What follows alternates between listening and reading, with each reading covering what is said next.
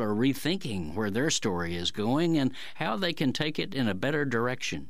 Yes, nearly everyone will eventually return to work, but workers themselves have begun redefining the job and rebalancing it with life.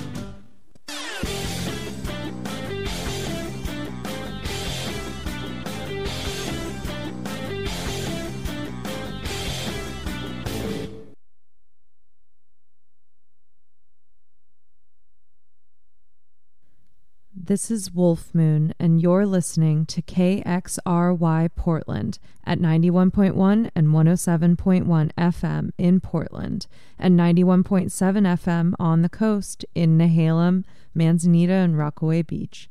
Streaming worldwide at xray.fm.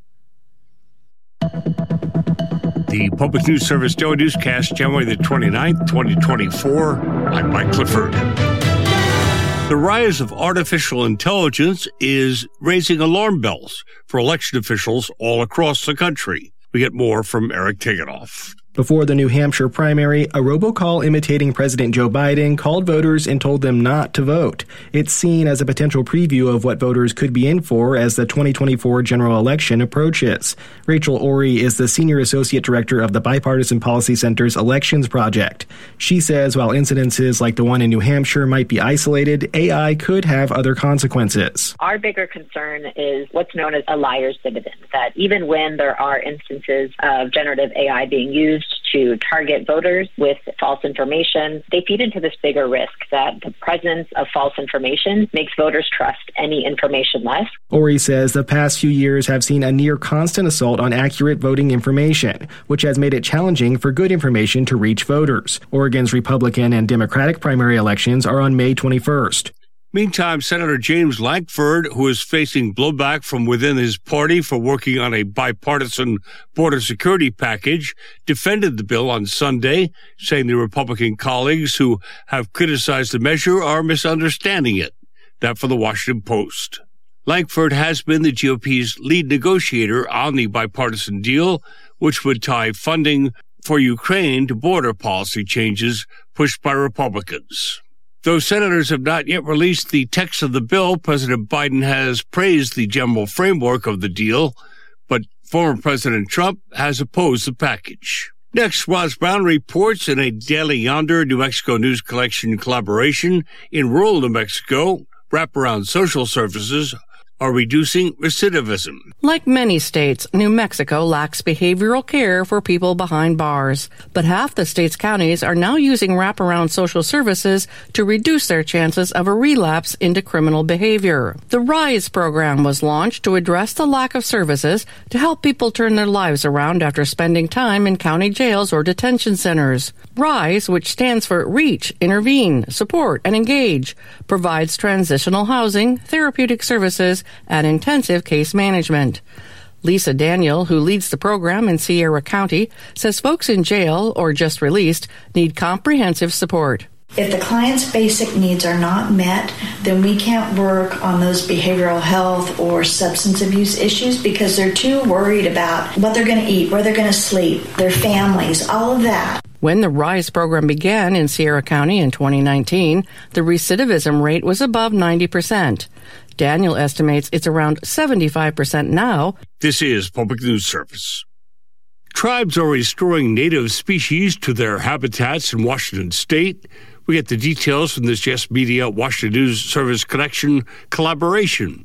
The Confederated Tribes of Colville in eastern Washington have reintroduced a variety of species on indigenous land over the past few decades. Rico Moore wrote about these efforts for Yes Magazine and says the tribe's wildlife department manager, Richard Whitney, has been an integral part of the projects. He's a very competent biologist and uses the skills he learned in his advanced degrees in wildlife biology in hand with his ancestral traditions and stories to bring back these species and really restore a community. The tribes have led other successful reintroduction campaigns, starting with elk in the 1970s. And there is good news for fishing crews and marine conservationists. Large fishing grounds are reopening, while others are receiving new protections. Some 4,500 miles of ocean fishing grounds off Southern California are now open to recreational and commercial fishing for bottom-dwelling species, and 428 miles of coral and sponge habitat are closed. Jeff Shester with the nonprofit Oceana says his organization has spent years mapping the seafloor, discovering coral beds he says are right out of a Dr. Seuss book. These areas have some of the richest gardens of underwater deep-sea corals and sponges anywhere. And so we wanted to make sure that these areas had special protection so that no bottom contact fishing can damage some of these really sensitive redwoods of the deep sea. I'm Suzanne Potter. Deep-sea corals and sponges are a crucial part of the marine ecosystem, sheltering many species from predators and serving as a feeding area and nursery. They are among the most long-lived creatures in the ocean. Finally, from our Eric Galatas, the Bureau of Land Management has released its final Eastern Colorado Resource Management Plan, which will guide the use and management of over 658,000 acres of public lands for decades to come. Conservation geographer Allison Galinsky with Rocky Mountain Wild says the plan does a good job of increasing protections for some 300,000 currently undeveloped acres, mostly along the Arkansas River between Salida and Canyon City. By setting aside several 100,000 acres to stay the way they are now for wildlife, for the headwaters, for the different tributaries into the Arkansas River. Galinsky says these lands support healthy ecosystems that can help species survive in a changing climate. This is Mike Clifford for Public News Service, member and listeners. Welcome to the second hour of our program. Donald Trump now bragging that he brought the efforts of his colleagues, Jim Lankford in particular, the Republican senator from Oklahoma, to their knees. He's going to kill this bill coming out of this. Now, we haven't even seen the bill yet. We don't know what's in it. What we do know from press leaks and comments by people working on it is that it is pretty rigorous with regard to the border. It strengthens the border, and Biden's all in favor of this as well, at least over the short term, over the course of the next year. So, number one, it provides for, I think, over 1,000 new Border Patrol agents. It expands the detention facilities. It increases the number of judges who can adjudicate these cases so that they can figure out who's actually, a genuine refugee fleeing persecution versus who's just somebody who's looking for a better life, which is the case in, probably 6 billion people on the planet. We've got rules about who we let in and who we don't, but you can't enforce them if you don't have enough judges. So, this would provide enough judges to do that. So anyhow, the Republicans and Democrats in the Senate and President Biden are working this thing out, and it looks like it's a pretty good piece of legislation, and it funds Ukraine and it funds Israel as well. And Donald Trump is out now saying, I killed the bill, right? He said, I'll fight it all the way. A lot of the senators are trying to say to me respectfully, they're blaming it on me. And I say, that's okay. Please blame it on me, please. Now, why would Trump say that? Because he wants to be viewed as the strong guy. This is basically the only card that Donald Trump has to play, is that he's a strong man. And once his weaknesses start showing, his support is going to start cracking. Because the reason people support him is that they think he's Big Daddy. He's the strong man who will protect them. This is what you're watching here in the GOP right now. With little Lindsey Graham just, rolling over for Trump and Tim Scott. Oh, Donald, I love you so much. These are authoritarian followers. These are authoritarians, but they're not authoritarian leaders, Scott and Graham. They're authoritarian followers. They want Big Daddy, too. And that's why Trump is trying so hard to say, yeah, I'm the tough guy. By the way, I mentioned in the previous break how Donald Trump might be evading paying income taxes on $48 million that he claims he was loaned by one of his companies. Now Trump's lawyer, Clifford Robert, has lashed out at Barbara Jones, who was that court-appointed monitor that I mentioned, who pointed out that it looks like he's trying to do tax fraud on $48 million of the income. Trump's lawyer came out and said that she is unfairly smearing Trump with an unabashedly self-serving report. He went on to compare her to the police inspector in Les Mis. If you remember, what was his name? Jean, or was that the good guy?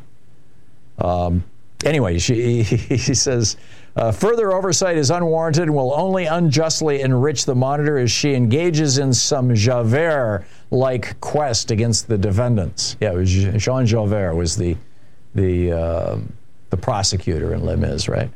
Of course, as the Messenger points out, the Trump organization is not accused of stealing a mere loaf of bread, but rather has been found liable for years' worth of systemic financial fraud. Yeah. Meanwhile, there's a silent revolution taking place in American economics. This is the headline, in fact, of Robert Reich's piece. It's published over at alternate.org. I'm guessing it started out at robertreich.com, his Substack newsletter. And he said, I've never seen anything like this in 50 years in politics, which is the essence of what I wrote, although I kind of buried the lead. It's the last paragraph in my piece today over at HartmannReport.com, and that I also published over on Daily Kos. And that is that Joe Biden, President Biden, has taken the Democratic Party and the White House back to the economic worldview of Lyndon Johnson, Jack Kennedy, Harry Truman, and Franklin Roosevelt, which is to say back to normal Adam Smith, traditional, classic supply demand side economics, and rejected all this supply side bogus BS that Reagan came up with to justify massive tax cuts for the billionaires. And this is what Robert Reich is pointing out as well. In fact, he's pointing it out in three areas. He said, number one, he's stimulating the economy from the bottom up with the CHIPS Act, the Inflation Reduction Act, and his infrastructure package.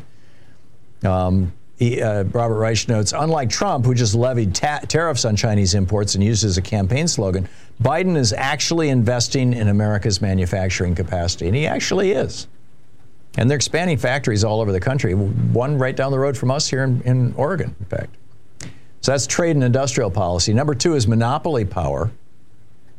And Robert Reich, former Labor Secretary, Bill Clinton Labor Secretary, arguably one of the true progressives in the Clinton cabinet.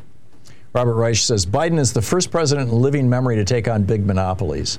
He notes 4 big beef packers now control 80% of the market. Domestic air travel is dominated by 4 airlines. Most Americans have no real choice of internet providers.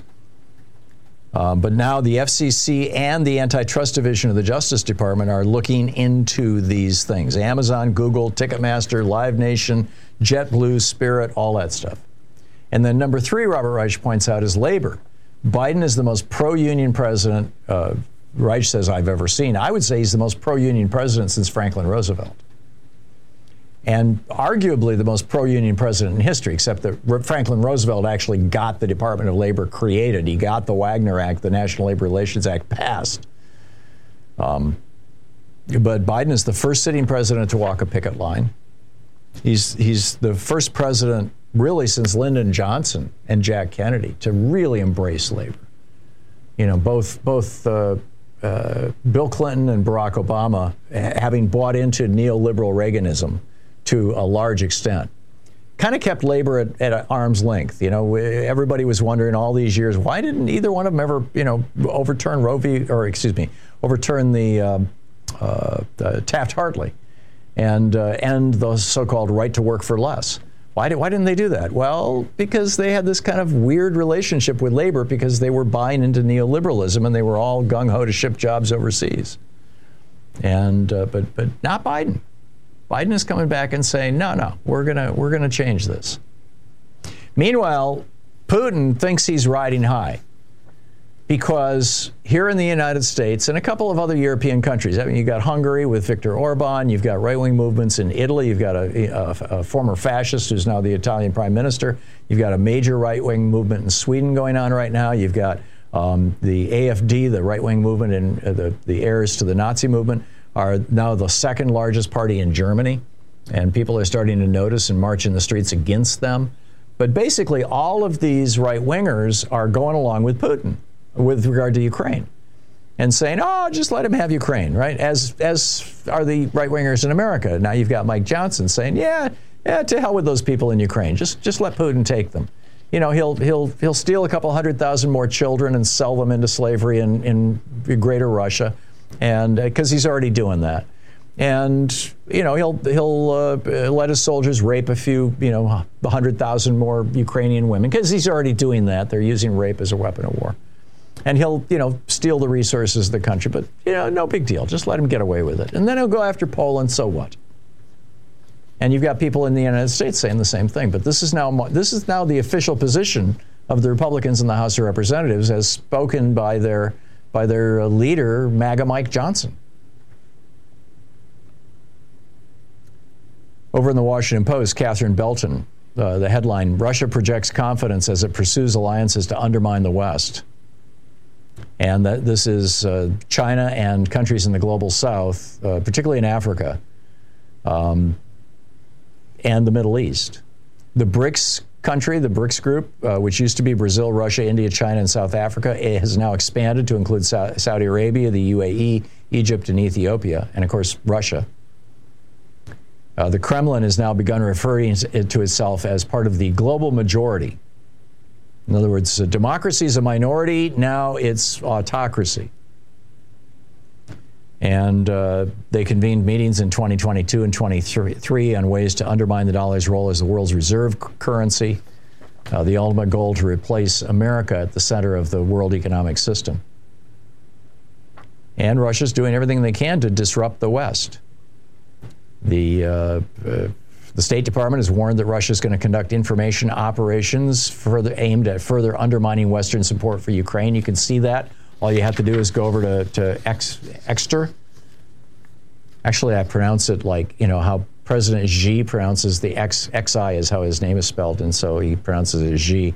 So I call it Exeter, only would pronounce the X the right way, but I can't say that on the air. Anyway, with a host of elections taking place in Europe this year, the State Department has warned of this, and it's happening. Matthew Redhead, who is the former head of Global Strategic Intelligence at HSBC and is currently a senior associate fellow at the Royal United Services Institute, a British think tank, he says, I think that hostile states like Russia and Iran and potentially China are going to start pushing the boundaries to see what reaction they'll get. It is an invitation to escalate. And Michael Kordakovsky, the exiled business executive, says Putin, of course, is trying to undermine the world order because this is, for him, the only strategy to survive. It looks from the outside like the U.S. is losing the Third World War. And then General Richard Barons, the former commander of the Joint Forces Command, the sort of Britain's equivalent of the Joint Chiefs, he said, in terms of latent military power and economic strength, it is absolutely ridiculous that the West is being held hostage by something as relatively puny as Russia. Putin believes that if he's stubborn enough for long enough, we, the feeble West, will walk away. And he could be right. And that won't just be shameful. It will be an act of strategic self-harm. Well, it won't be self-harm because Putin is driving this process with his troll farms in St. Petersburg. And all these people on social media pretending to be Americans, and particularly pretending to be lefties or righties, and saying, oh, just abandon Ukraine. Let Putin have what he wants.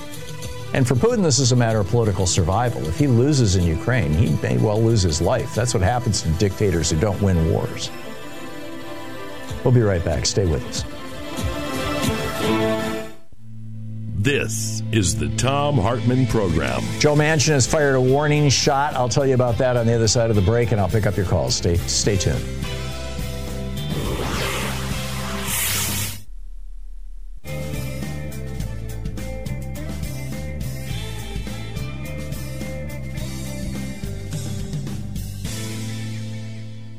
And welcome back. Brian in Olympia, Washington. Hey, Brian, what's on your mind today?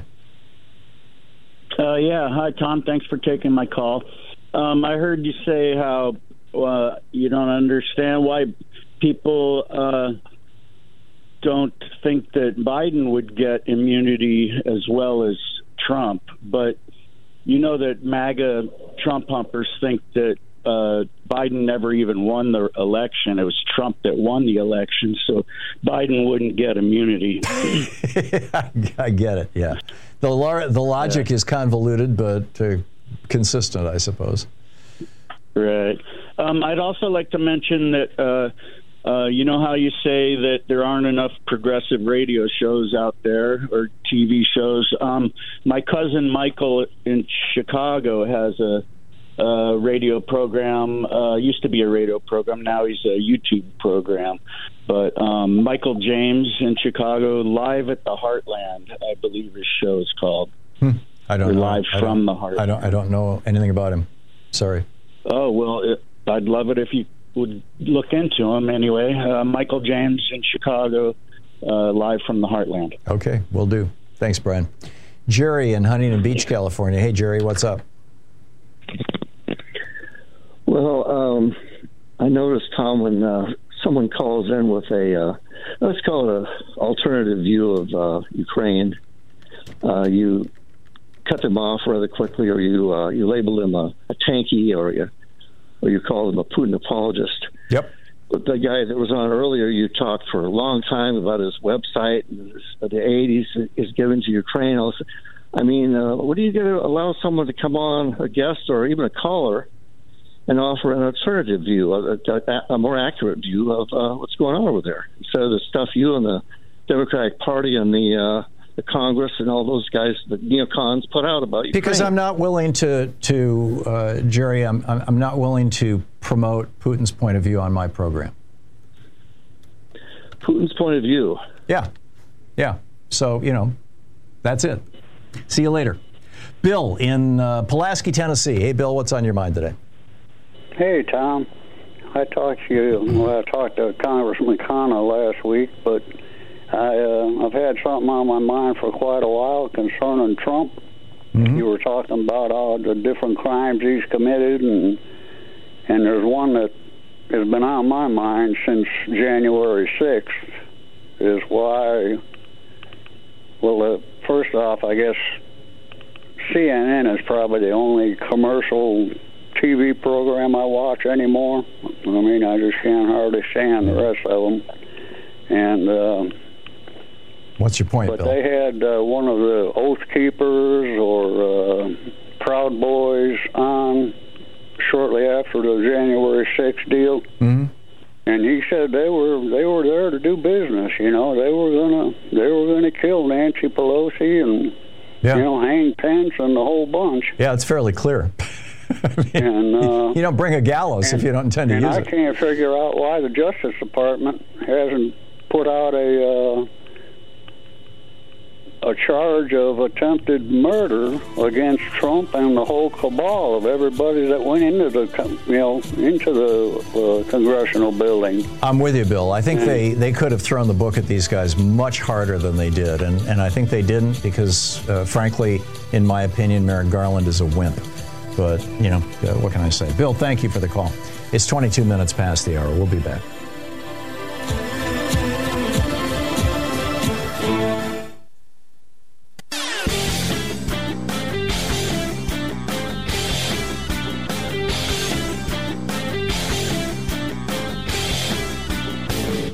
Change starts with you. You can be calling your Democratic or Republican representatives to let them know what you think by calling 202-224-3121. It's the Capitol switchboard. It'll get you right through to them.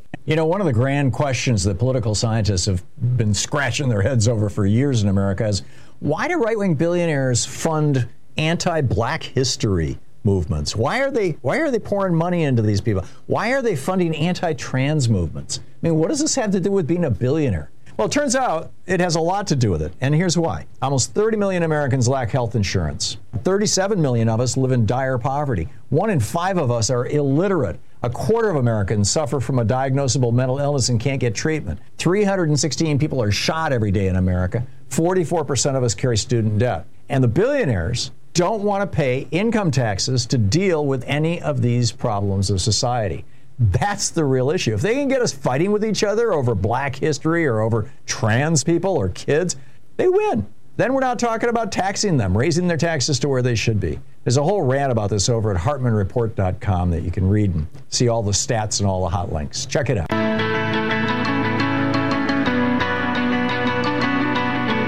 24 minutes past the hour, and Joe Manchin. This guy, I'm telling you, he's a strange cat, Joe Manchin. He really is. He's just a classic corrupt West Virginia politician. Kept a coal-fired power plant open because it was burning the dirtiest possible coal that was only being supplied by Joe Manchin's family's coal mine or coal operation. And it's just like this guy is so corrupt. And now he goes on CNN and he says, "Yeah, I can absolutely see myself as president." He's doing this listening tour, traveling around America with the millions of dollars that No Labels got from Harlan Crow, apparently. I mean, who knows, actually. But he says, the White House staff is dominated by a group of far, far left liberals. Yeah, Joe. I don't know. Would Joe Manchin pull more votes away from Donald Trump or Nikki Haley, or would he pull more votes away from Joe Biden? I don't really know. So, anyhow. All right, let's pick up your calls here. Carol in Coeur d'Alene, Idaho. Hey, Carol, what's up? Hey, hi, Tom. Couple things. I know a lot about Joe Manchin. They don't like him in West Virginia, so that's promising. Yeah. And that's the state from. But I believe you watched the Judgment at Nuremberg, that film. Years ago. Have you? Well, based what I found out about that, they just recently, Turner Classic Movie Channel is doing a great thing on history stuff, all kinds of things having to do with racism, and another thing, in addition to that, about the Nazis. Mm-hmm. And turns out it's called The Filmmakers for the Prosecution. It's a movie dated 2022, mm-hmm. and they just ran it last week, and it is footage from the World War II under the Hitler regime that you've never seen. And they had to put it together in order to do the prosecution.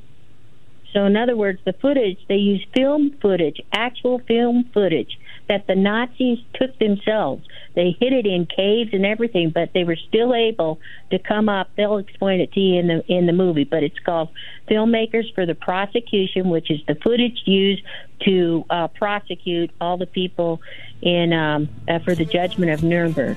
Interesting. Want to say real quick. So it's over on Turner Classic Movies channel. Yeah. Mm-hmm. Filmmakers for the Prosecution. Movie came out 2022. Excellent. Cool. Stuff you've never seen before. I'll check it out. Carol, thank you so much. Thanks for the information.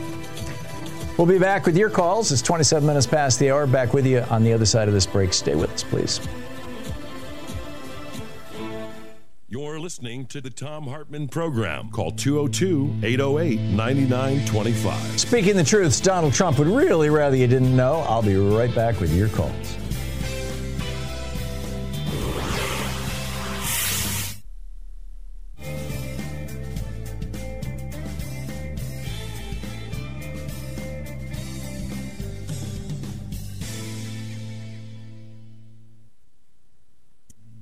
This is the Thom Hartmann Program.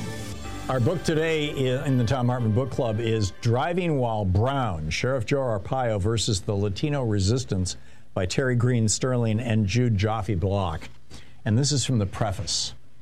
In June 2017, Joe Arpaio, the former sheriff of Maricopa County, Arizona, was feted in a hotel ballroom in Scottsdale. In his 85th birthday, the mostly white and elderly guests sipped drinks from the cash bar and bid on the raffle price, a gun that shot pepper gel, flares, and rubber bullets. A birthday cake decorated with chocolate badges sat on one table. A slotted cardboard box called a wishing well perched on another. Guests were encouraged to deposit a donation into the wishing well to help pay the legal bills of the man once known as America's toughest sheriff, who would soon go on trial for criminal contempt of court.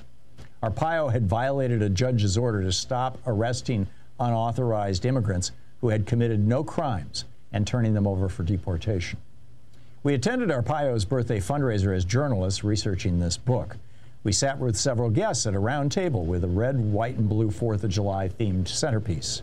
One woman with gray hair and blue eyes glared at us as though we couldn't be trusted. She told us she had picked corn as a teenager in the Midwest. Now, she said, unauthorized immigrants had taken those corn-picking jobs from Americans. She told us she knew also, on good authority, that unauthorized immigrants stole videos from video stores. The solution was to throw illegals out of the country, which is why she supported Joe Arpaio. Arpaio, a slightly hunched, bespectacled man dressed in a blazer and slacks, and his wife, Ava, wearing a black dress and flats, stood near the birthday cake. He whacked out the candle flames with a knife like Zorro, and then he blew them out. At the time, President Donald Trump had been in office for 6 months. As usual, Arpaio told the crowd he was an early, avid supporter of Trump's candidacy, thus branding himself as a crucial player in the ascendancy of the far-right wing of the Republican Party and the Trump presidency. He noted, too, that both he and Trump were under attack. He'd become convinced that he and Trump were both victims of a conspiratorial liberal news media and shadowy Obama holdovers in the federal government. Arpaio singled us out, as he often did when we attended his events and press conferences, as journalists writing a hit-piece book about him. "I've got to be careful," he said, pointing at us. "They are hoping I get convicted and go to jail so they can sell more books." He was referring to his criminal trial scheduled later that month. Should a judge find Arpaio guilty, there was a remote possibility that the former sheriff might do time in a federal prison. We had no stake in the outcome of the trial, and because Arpaio frequently labeled us as hostile journalists at his events, we were used to the audience reaction, glares mostly, and surprised, uncomfortable laughter. We understood, too, that Arpaio was manipulating his audience to paint himself as a victim of the news media. In fact, he craved media attention, and he spent most of his career seeking it out. Privately, he was friendly with us.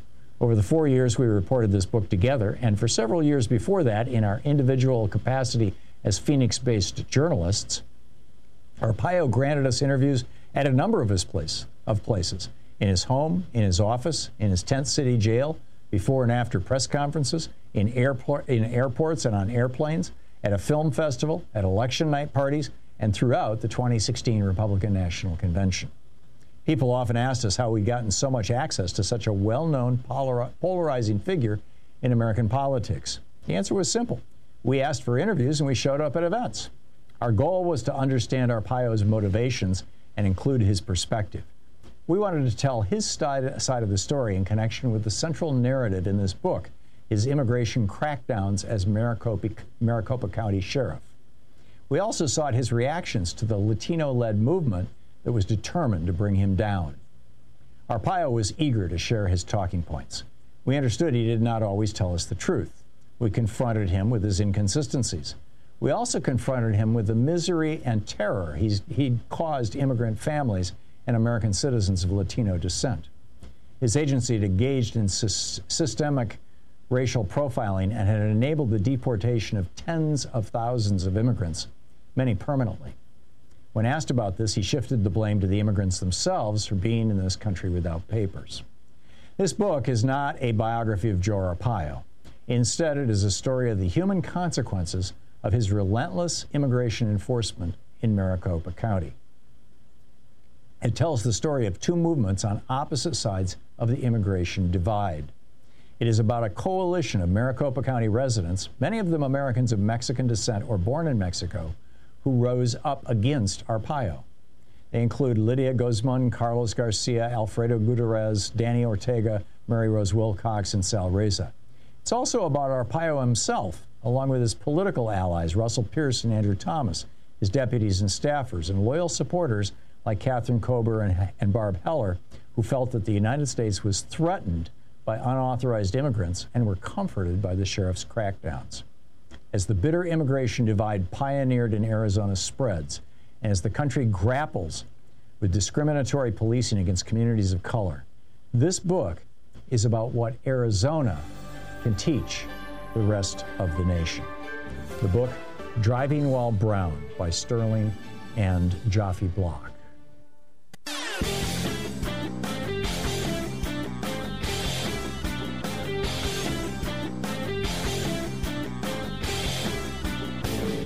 Hey, if you like the rants that I open the show with every day, they're typically published over at HartmannReport.com. Check it out. From Los Angeles to Columbia, South Carolina, from Birmingham, Alabama to Baltimore, universal basic income programs are chalking up proof after proof of their viability. Basically just giving people, low-income people, poor people, somewhere between $500 and $1,500 a month, no strings attached, is lifting people out of poverty, getting them back on track, getting them into solid middle-class jobs, helping their children tremendously. This works. Now, we don't have to do UBI in the United States. We're the only developed country in the world that doesn't have a national health care program. Health expenses are whacking a lot of low-income people. We're the only developed country in the world that doesn't have free college education. Education expenses are whacking people. There's a lot we could do. We can subsidize housing. We can subsidize food. We do that with food stamps. We could expand it. There's a lot we could do to benefit from this. There's a whole report about that over at HartmannReport.com. Check it out.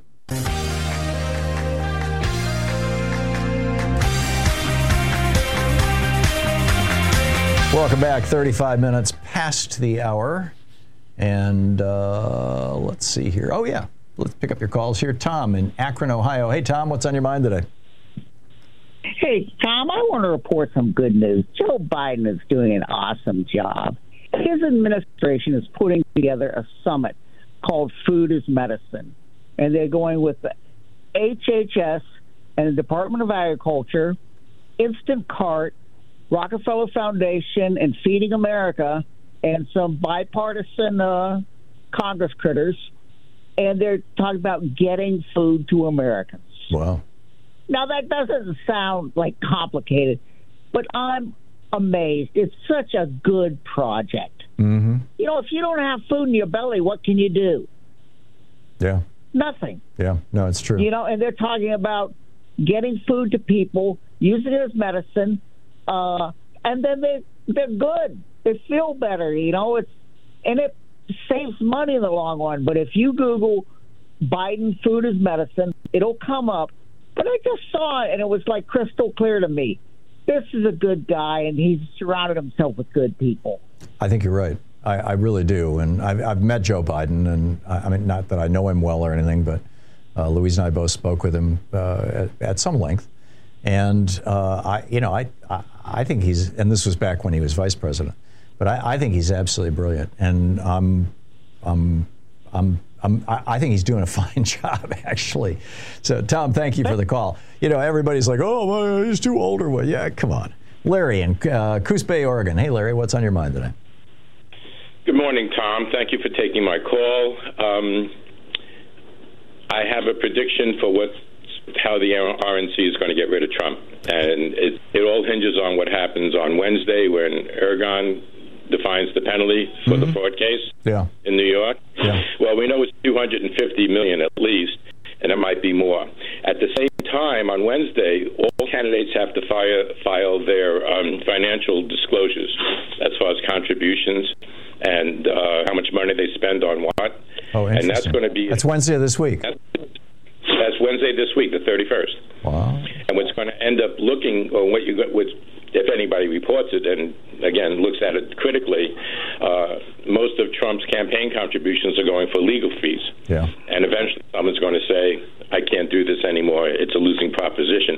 But here's what's going to go down almost immediately after that. We've already seen a couple of Republicans start questioning Trump's viability as far as electability is concerned.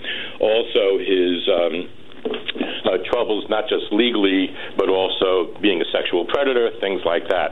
Well, if there's a little bit more of an outcry, and I'm sure Mitch McConnell's going to try to orchestrate this as well, what's going to end up happening is Trump will eventually say, or when he can't be elected, he'll say, there's something wrong physically, medically, I have to go into the hospital. Eventually he'll have to drop out. And then at that point, it might be, well, they have good hospitals in Dubai, they have good hospitals in the United Arab Emirates. Wouldn't surprise me. Well, again, I mean, that's the off-ramp, and that's what they're looking for right now, an off-ramp. Whether it's the Supreme Court, which I doubt, or it's going to be something, again, for me, his off-ramp as far as dignity or, being able to bow gracefully it's going to be, I have a medical issue, I can't perform, that's it, I'm done. Right. Because, and whether it's a force out somehow, bribery, maybe they have the PP tapes, I don't know. But, something like that might happen. The other thing, because I have to go through myself, KBBR in Coos Bay dropped your program and Stephanie Mills' program between 6 and 12 about 3 or 4 weeks ago. Very upset. I called up. They didn't give me an explanation for why they dropped your programming, probably going to be rating scenarios, but more importantly, they just put music, like oldies music on, and no one listens to it right now anyway. Yeah. I can't speak to individual programming decisions made by radio stations. We on a regular basis, we're either gaining or losing stations. I mean, it's just that's the business. Oh yeah. So no. I understand I'm sorry to hear that. It was a good station, and we were pleased to have them. But life goes on. Larry, I got to move along. But thank you for the call. I share your belief that the RNC is going to try and get rid of Trump. I just don't know how they're going to do it. James in Spokane. Hey, James, what's on your mind today? James? Going once? Yeah, hello. Going twice? I'm right here. Oh, you're there. Hold on, okay. Tom. Yeah, you're on the air, James. What's up? Thank you. I was getting ready for a doctor's appointment. But anyway, I certainly got a couple minutes to talk to my favorite man in the room. Thank you. What's up? You remember, I know you know this phrase. I don't hear it enough recently, though. But justice delayed is justice denied. Yeah. And it is that simple, and it is that pure and true, So therefore, to apply that cliche or old phrase, Starbucks got a contract. They got a union, still fighting to get a contract, still delayed in court. Right. Tom, two-tier system or not, none of us get justice this way. This delay. They're tying up the courts at great expense. You're talking about the Starbucks situation. Courts generally, the system generally, okay. The war on drugs, it's the most undemocratic and unconstitutional thing going on for 100 years. They use drugs as a weapon to imprison, to ruin, for political gain. Our children, it's a rough world to have children in, Tom. I wouldn't recommend children anywhere in this world today. But what do you think about this justice delay is justice denied? Do you agree? I mean, there is no justice. It's a saying that goes back to the 17th century, I believe, and there's some truth to it on the one hand. On the other hand, I don't think you want a system like you have in Iran or Saudi Arabia, where you go from being charged with a crime to being beheaded in 2 weeks. You do want to have a system where you can have appeals and things, but the downside of that is you end up with people like Donald Trump who game the system. Any delays that enrich or to the benefit of anyone with power or prestige or money should be available to the common man, to the lowest of the low. I agree, but they're not. Because you're right. We have a two-tiered system, and if you can afford justice, you get a very different kind of justice than if you can't afford justice, which should not be. And there have been attempts to fix that, with public defenders and things like that, but it's still very much the case. To go to prison wholesale for mental illness, keep putting our children, warehousing them in prisons for using substances other than alcohol. Yeah. We are a neurotic, substandard alcoholic nation, Tom, and it's probably world. But well, I think we could fix an awful lot of these things if Republicans would just get out of the way. But they, for what, it's going on 2 years now, they haven't allowed any legislation to pass the House of Representatives, basically other than naming post offices. So, we've got some problems. I agree. James, I got to run, but thank you for the call. Charles in Vancouver, Washington. Hey, Charles, what's up? Hey, Tom. Happy Monday to you, sir. Thank you. Back at you. Thank you. About 7 or 8 months ago, I called you to let you know that the nonprofit that I was working for, I was in the management office, and I told you there was a stack of MAGA hats there, and I was kind of surprised and repulsed and never brought it to anybody's attention, but I asked you, what should I do? Should I say something? And you kindly said, well, if you value your position, no, don't say anything. Well, long story short, they did me the favor, Tom. And now I have to say, when we talk about ageism and, Biden and everything, I'm not that old. However, I'm in my late 60s. And after many years, I got a position where I was hired with 20-somethings, and my bosses might be 32 or 33, a very fair, intellectual, woman. And every day, Tom, I have the attitude of gratitude, and I knock on wood, and I'm very thankful that, ageism is alive and well, even for, people in their late 50s or 60s. So, anyway, to get to my point, sir, we have a right-wing radio guy in the Portland market, and the question was put to the listeners, what's going to be different in 100 years? And this guy, and I won't say his name, but you know who he is, said that Trump's face will be on Mount Rushmore. and again, I'm not going to say this cat's name, but I thought, okay, you got to be kidding, Yeah. No, he was dead serious. Yeah. And I wanted to ask It's called him, talking to the suckers. how much do your handlers pay you, to say this rubbish? Yeah. And then, of course, I wanted to ask you if you've heard latest J.D. Vance comments about Trump being, more than able to become the next president. I just think he's eviscerating himself, Tom. And, I'm not a big social... Yeah. What did Vance say? I missed that one, Charles. Well, he just says, Trump has all the mental competency, et cetera, to become our next president. But, I'm not a social media guy. I check things here and there, but I think the tide has turned, Tom. I do, too. I don't think this guy's... Yep, we're in a complete agreement. Anyway, lastly, I tell everybody about Free Speech TV. So I'm your greatest advocate and fan, okay? Well, thank you. Yeah, it's a great television network. Thank you, Charles. I appreciate the call. We'll be right back. It's 46 minutes past the hour. Stay with us. You're listening to Thom Hartmann. Visit ThomHartmann.com for audio and video archives. We'll be right back with more of your calls in just a moment. 46 minutes past the hour is the Thom Hartmann program. Talk media for the rest of us.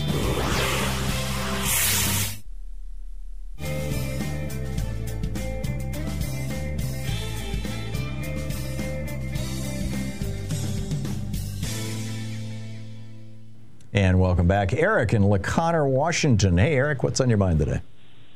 Hey, long-time listener, thank you so much for your eloquence in promoting the general welfare over the many years. I've been a long-time listener at KSER 90.7 in Everett, and I had a couple of, ideas I wanted to run by you, questions, if you will. One, as you know, America was the first country to recognize the independent nation of Israel, and we've had an embassy there in Tel Aviv since 1949. And then Trump moved it in 2018 into Jerusalem. Mm-hmm. What are your thoughts if President Biden took this opportunity to send a message to Netanyahu, etc., to move the American embassy back to Tel Aviv? And I doubt he's going to do that at this point. And in fact, a couple of other nations followed our lead and moved their embassies to Jerusalem. It wouldn't surprise me if, over the next couple of years, there's a larger movement to do that. Right, but an awful lot's going to depend on whether a two-state solution actually gets enacted. Right. Because the whole "don't go to Jerusalem" thing was based on, a quarter of Jerusalem is still contested territory. Correct. And we're on record with UN Resolution 242 and 383, I believe, that talks about, yes, we aren't supportive of the two-state solution. So, okay, I'm an optimist, I guess, by nature. But another question I had was, what are your thoughts on the president recreating President Carter's solar panels on the White House, and then bring in like Vice President Gore to talk about things that happened under the Democrats in terms of trying to do things for the environment, and your I'm not sure that they need to participate in that kind of performance-based stuff any longer. I think, people would get it, that, we've got to do something. We've got to get off the fossil fuel addiction.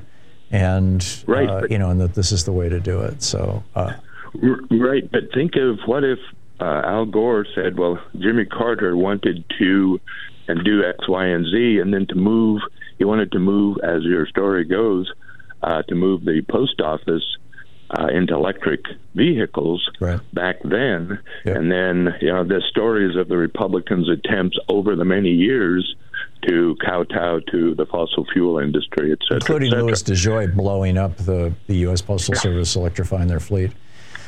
Yeah, absolutely. I mean, this is the Republican agenda, is to do whatever the fossil fuel billionaires want, because the fossil fuel billionaires own the GOP. It's real simple. Absolutely.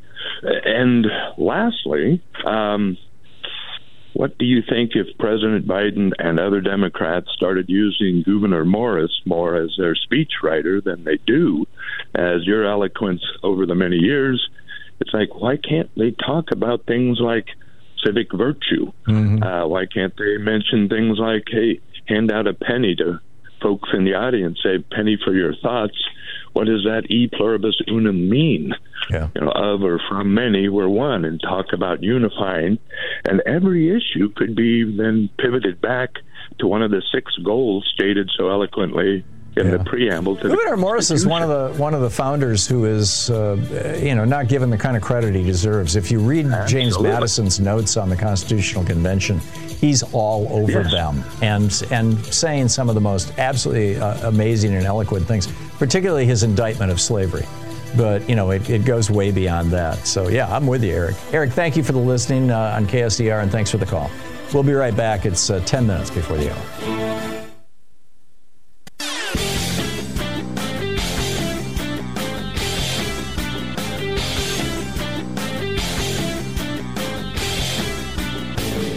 Help support progressive radio. If you're listening to us on a commercial station, call their advertisers and let them know you're listening. If you're listening to us on Pacifica, or one of our many nonprofit stations, please support them when they do their fundraising drives. Thanks for supporting progressive talk radio, and tag you're it.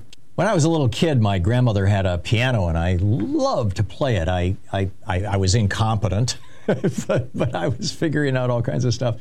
And then I kind of got away from it and, went to school and things got busy and just lost track of it. Well, now there's this fascinating new study out of the University of Geneva, Switzerland, that is making me think maybe I should go back and learn the piano. What they found was that they took a group of 132 healthy older adults, retired, 62 to 78 years old. Half of them learned the piano. Half of them took music classes without learning the piano. And what they found was that those who learned the piano actually had the strongest increase in their memory, in their mental competence, their mental faculties.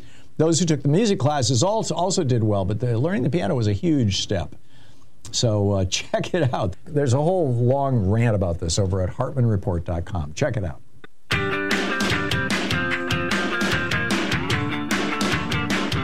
8 minutes before the hour, picking up your calls here. John in St. Louis, Missouri. Hey, John, what's on your mind today? Hey, Tom, I need to pick your brain. You mentioned a thing about Putin and his multimedia attack on the United States. And, with, good, bad, whatever, however. I like the way you explained it. How do we filter it? I need to get your opinion on how do we filter this? This is a direct attack on the United States. This is trying to form people's opinions. To me, I see it as history repeating itself. Adolf Hitler did the same thing before we got into World War II. He had he funded it big time. And Hitler was also paying a bunch of American politicians. Rachel Maddow documents that brilliantly in her last book. Yeah, so basically we're repeating history again. But how do we filter this? And we're in a multimedia age. I need to get your opinion on how we should filter this attack by Putin that's basically undermining our freedoms and our liberties. I'm not sure what you mean by filter. And when you say this attack, I don't know specifically what you're talking about. Are you talking about Mike Johnson blocking the legislation coming out of the Senate, or are you talking about the troll farms, all the Putinistas that you find on Twitter and Facebook and that kind of thing? I mean, what specifically do you mean, John? Yeah, all the Putinistas and whatever. I mean, that. I mean, how I think Putin is at war with the United States. I think he has been really since the Obama administration, since Obama called him out. Hillary tried to reach out to him, and then what was his response in 2014 was to seize Crimea, to invade Ukraine, and the Donbass and all that. So I think that he's been at war with us ever since. I think the first major act of that war was Putin getting Donald Trump elected president. There's no way Trump would have been president if the Internet Research Agency, if Putin's troll farms had not taken information from Paul Manafort, inside internal polling information, top secret RNC polling information, about which people in which states needed to be contacted and, massaged, as it were. And then they used that to reach out to over 20 million specific Americans with over 120 million impressions just on Facebook. And sure enough, those were the people in those swing states that, Trump won the Electoral College by about 70,000 votes. And I think virtually all of them you can attribute to Vladimir Putin. Yeah, what's wrong with just saying that? That's all I'm asking you to do is, how do we start filtering? How do we respond, I guess, to this attack? Well, I am hopeful that we will start seeing the Biden administration and the intelligence services within the Biden administration start talking more about how Mike Johnson and Donald Trump are basically dancing to the tune of Vladimir Putin, and what we know about conversations in the Kremlin that might help that. Although I realize we lost most of our spies in the Kremlin during the Trump administration because Trump burned them. But, that would be the starting point for me. John, thank you for the call. Mayor in Santa Fe, New Mexico. Hey, Mayor, what's on your mind today?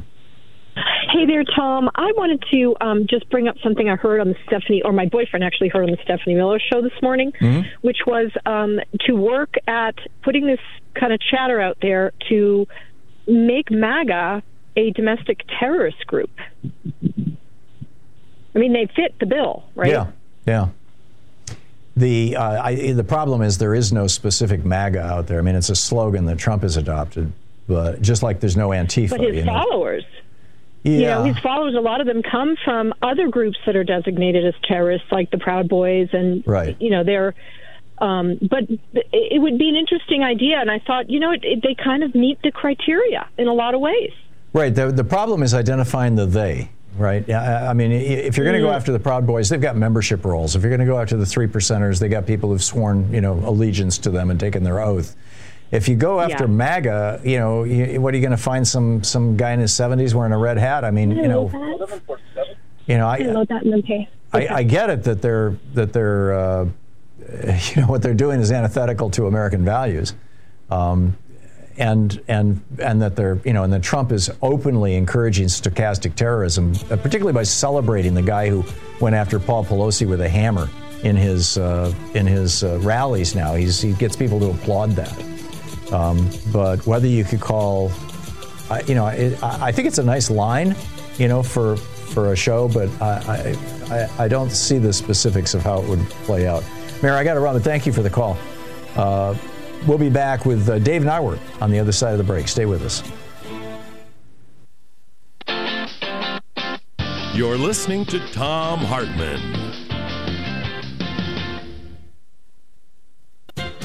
Is corporate ethics an oxymoron?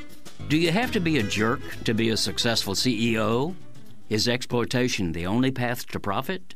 The good news is that many companies, big and small, in the food economy are blazing a different path through Wall Street's jungle of greed, demonstrating that money and morality can be compatible.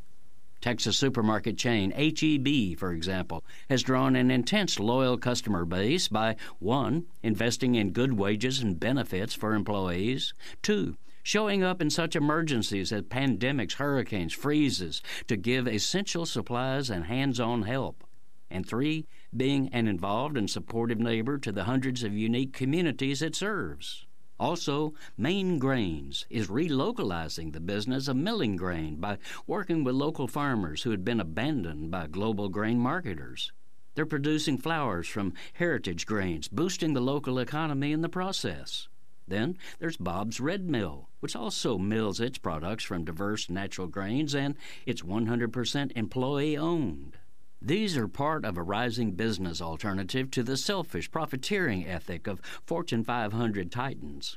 Called certified B corporations, they definitely exist to make a profit, but they're equally focused on having a positive social impact, prioritizing fair wages, environmental protections, and healthy communities as core elements of their missions, even making those goals legal requirements of their corporate charter.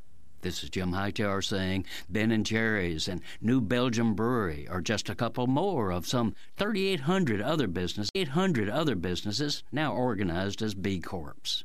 Though not pretending to be perfect, they're at least striving to be more than money grubbers, instead trying to contribute to the common good. For more information, go to bcorporation.net.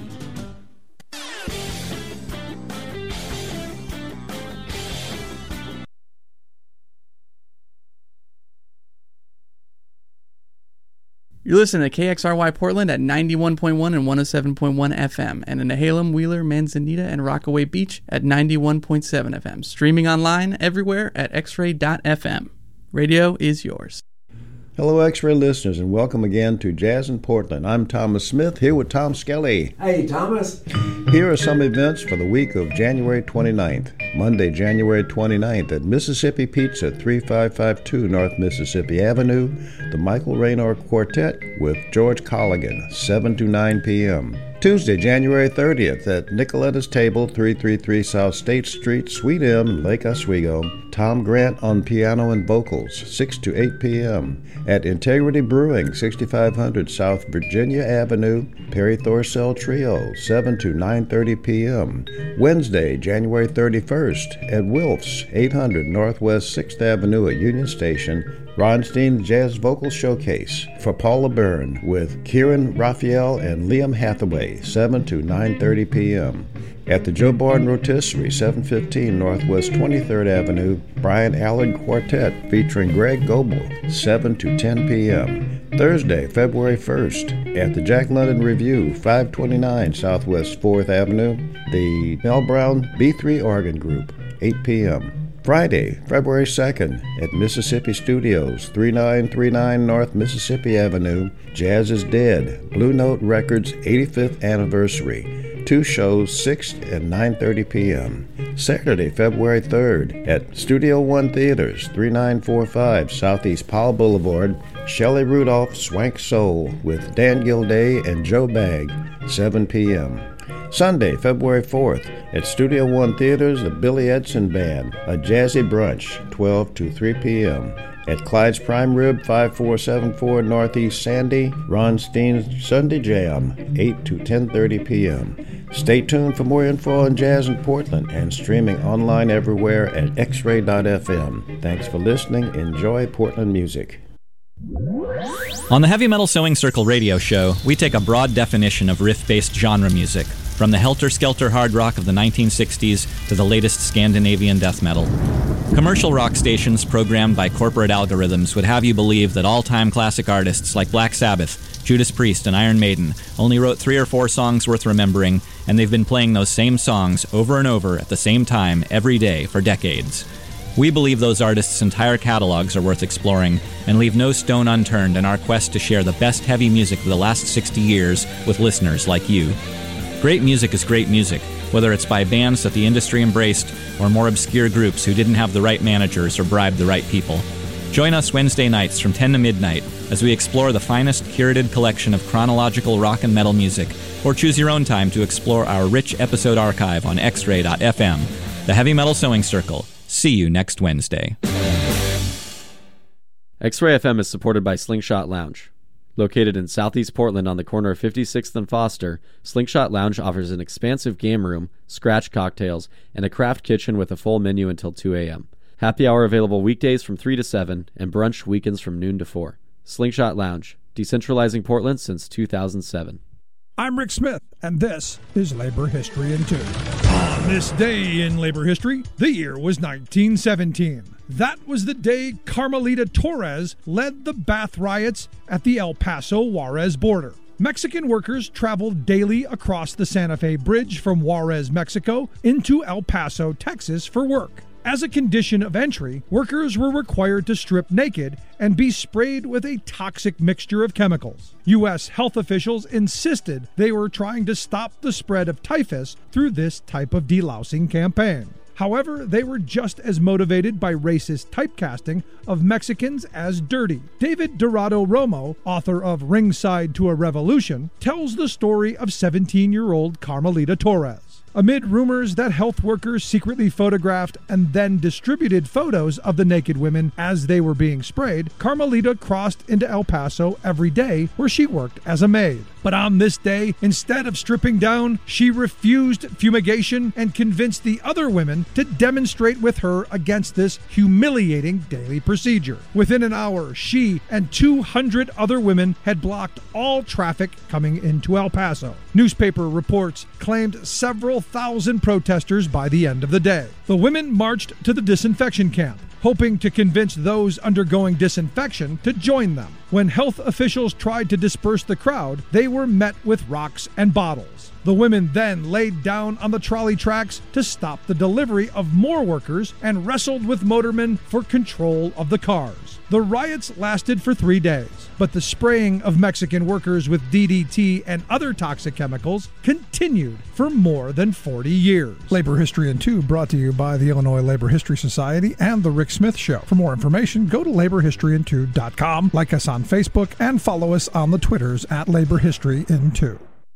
Support for X-Ray FM comes from North Coast Pinball, Nehalem's little pinball sanctuary, located on Highway 101 next to North Coast Mudworks.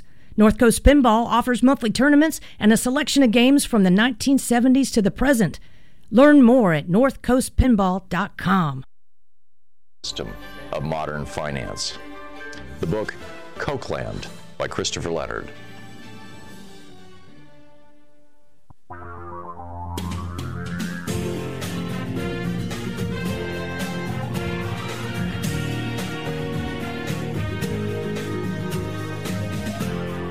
This is the Thom Hartmann Program. Welcome to the third hour of our program. On the line with us is Dave Nywert, the investigative journalist, staff writer over at Daily Kos, the author of numerous books. His latest, The Age of Insurrection, The Radical Right's Assault on American Democracy. D. Nywert, Neiwert.blogspot.com as well, in addition to Daily Kos. And David Nywert, Neiwert at Twitter or X or whatever you want to call it. Dave, welcome back to the program. You write in this great piece for your Substack newsletter, davidnywert.substack.com.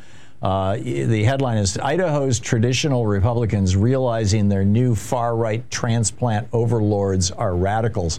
You mentioned that you have some affiliation with or background in Idaho, which is the state next door to us here in Oregon. Tell us about that. Yeah, no, and I grew up in southern Idaho, went to University of Idaho, still have a lot of family back there. And yeah, my early years in the 70s and 80s writing about politics were mostly spent in Idaho, so I know a lot about the deep background there, including, of course, the presence of far-right extremists in the state. Right. So, wasn't there a moment when there was the beginning of kind of a movement to take over Idaho? Is that sort of what you're documenting here, the consequences of that? And was there actually a turning point moment there? My recollection was it was in the last 20 or 30 years.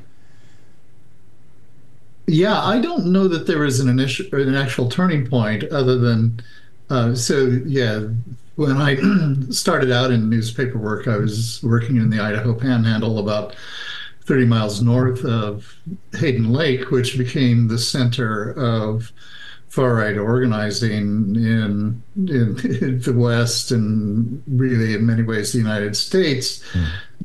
Because of the presence of the Aryan Nations compound there, which was, and they had this vision of turning Idaho and the Pacific Northwest in general into an all-white homeland, and that was why they moved their neo-Nazi church from Southern California to Hayden Lake in the mid 1970s, and by the late 1970s, we were, seeing a lot of their activity, of course, and that's I was the editor of the little paper in Sandpoint, Idaho, at the time. It's cool.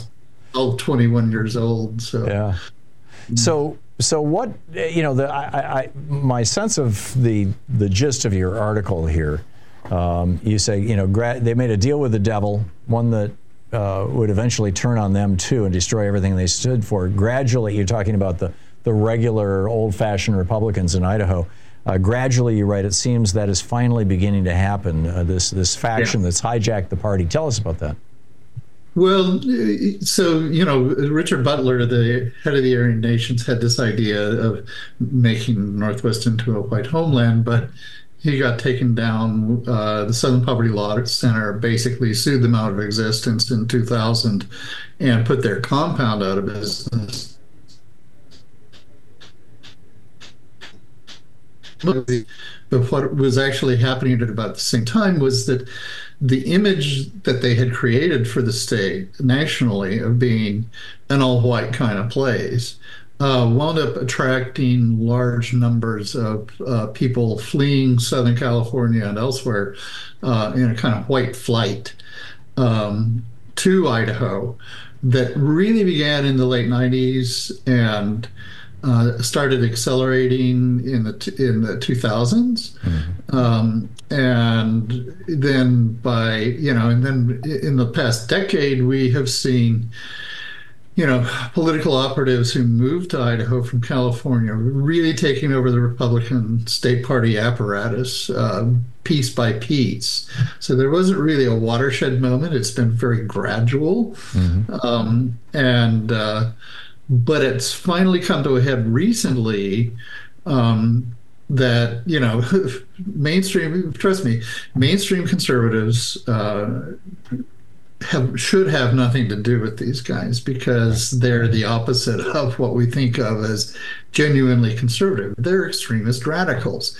They want to tear down the country, and they want to tear down our system of democracy and everything else. And unfortunately, it's taken them a long time to wake up because, of course, they've taken these groups and these operatives, into their own organization and now basically cede a control to them. And it did kind of come to a head very recently when the Idaho Freedom Foundation, which is one of the leading exponents of this sort of takeover, hired a well-known white nationalist named Dave Riley, who moved to Idaho in late 2020 and immediately started running for the local school board in Post Falls. And the more we've dug into Riley's background, the worse it gets, the worse it looks, because he was one of the originators of the idea of having a tiki torch parade at Charlottesville. He was present at Charlottesville. We've got photos of him standing just a short distance away from James Shields, the man who drove the Challenger, or drove the Dodge Charger. Heather Heyer. Yeah, and killed, maimed 15 other people, I think, at Charlottesville. And he's done, he works pretty hard to try to cover his tracks in Idaho, but, these bits of evidence keep cropping up, including, his eager participation in Nick Fuentes' America First organization, which is a flagrantly white nationalist anti-Semitic outfit. Right. Not to mention that Riley himself posts all kinds of anti-Semitic junk on Twitter and elsewhere, and is constantly expressing anti-Semitic. And I'm reminded of how hard it was for German progressives and even German conservatives by 1934 to do anything about or dislodge Adolf Hitler. The same thing with the traditional conservatives in Italy. If you didn't get on board with Mussolini, you were toast, even if you were a major industrialist. Are these guys, is it going to be as hard for the traditional Republican Party to kind of go back to its, we're just here for the billionaires and the tax cuts, rather than we're also here for the white nationalists and the haters and the militia guys and the Civil War people and all that kind of crazy stuff? Is the GOP going to be able to become the GOP again in Idaho, or is it lost? And if it's lost, what does that mean? I don't know. I really don't know. I think it's really hard to unwind the way that the authoritarianism innate in these far right movements from this basic sentiments of your normal conservatives in Idaho. I think a lot of them find the authoritarianism to be appealing, especially the way when we're talking about Donald Trump. I think that they're realizing that these guys are radicals, but and they are starting to try to organize them. I think that there's a decent chance that there will be a backlash in the vote in Idaho this year, but I'm an optimist about this stuff anyway. If there is a backlash, I'm rooting for the good guys, but no, I get it. If there is a backlash I'm also in Idaho, accustomed to losing. right. If there is a backlash in Idaho, is it going to be the result of abortion? Is that what's driving most of the backlash, or are people just freaked out by the Nazism? There are a couple of things. One of them is the abortion law.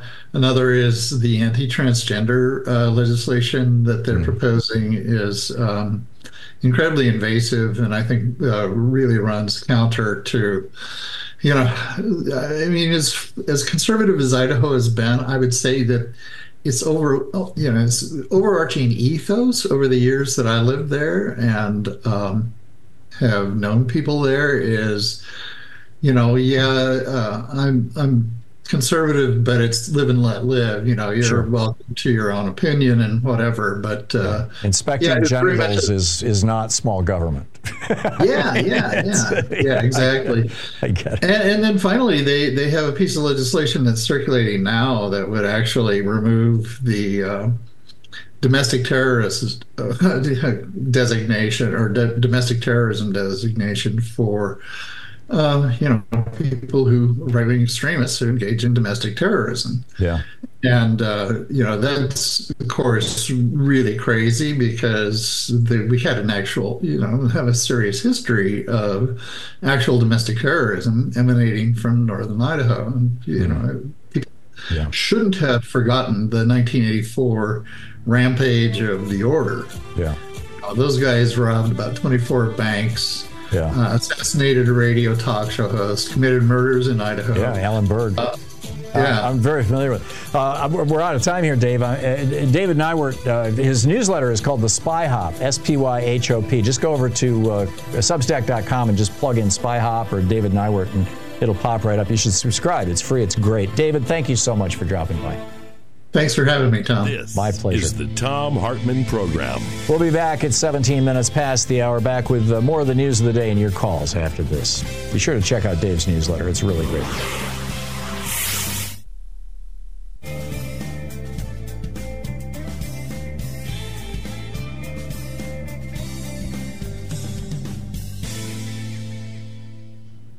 And welcome back. Oops. Come on, you. There we go. All righty. Kevin in Omaha, Nebraska. Hey, Kevin, what's on your mind today?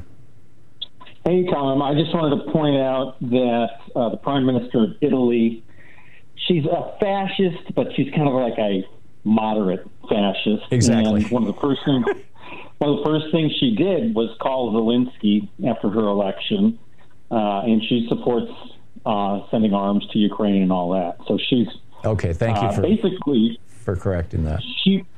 She rode the anti-immigrant wave in, right? But not the pro-Putin. Right. The anti-immigrant piece of it is the foundation of most of the big right-wing movements in Europe. In fact, It's amazing. Right. And Putin knows that. That's why he tried to shovel immigrants into Finland. And, when they were talking about joining NATO, and I'm wondering if Putin's little fingers are behind all the immigrants showing up on the southern border. I mean, he's got a troll army that's very competent in Spanish. How many of these people are being driven from south, from south of the border into the United States, by Putin, specifically to destabilize American politics and make it easier for Donald Trump to get elected. And he started the first wave of immigrants in Europe with the war in Syria. That's correct. Creating all these refugees. That's absolutely right. When he bombed the crap out of Aleppo and Damascus, that was your... And well, of course, we arguably started the first wave with our invasions of Iraq and Afghanistan. But, yeah, all of the above. All of the above. Kevin, excellent points all. Thank you very much. Thanks for the call and for pointing that out and for correcting me on... what her name is not Millet. That's the... Giorgia Meloni. Meloni, that's right. Millet is the guy in Argentina, and he's having his own problems. Kevin, thank you. Right. Thank you very much. Jim in Pioneer, Ohio. Hey, Jim, what's on your mind today? Hi, Tom. I've been thinking about Israeli strategy in their war on Gaza. I was thinking really hard. I could smell the rubber burning and everything. But it seems Geneva Convention says for airstrikes, they have to warn the people in the area, and they send out mass emails and texts before, give them at least an hour's notice. And I got to ask, in what world does Hamas not intercept these messages and know where they got to get out, and they got at least an hour to do it? Right. That's not going to kill any terrorists.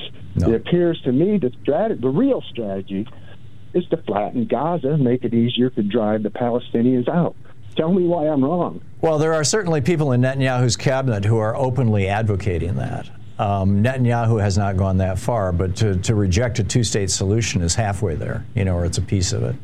I just think it's an absolute tragedy that Israel now has a criminal or an accused criminal as their prime minister who is, killing thousands and thousands of people on a regular basis in order to stay in power. This... They're using this as an excuse. Oh, we warned them ahead of time. We're so humane. Right. And they're not going to get terrorists with that strategy. Well, that's innocent people. Yeah, that's a difficult one. On the one hand, they're being criticized for not offering enough warnings, and on the other hand, there is the dynamic that you yourself point out there, Jim. Well, the Geneva Convention requires it. They have to. Yeah, I get that. Jim, thank you for the call. I would not want to be running the Israeli army right now, I'll tell you. It's 21 minutes past the hour. We'll be back with more of your calls in just a moment.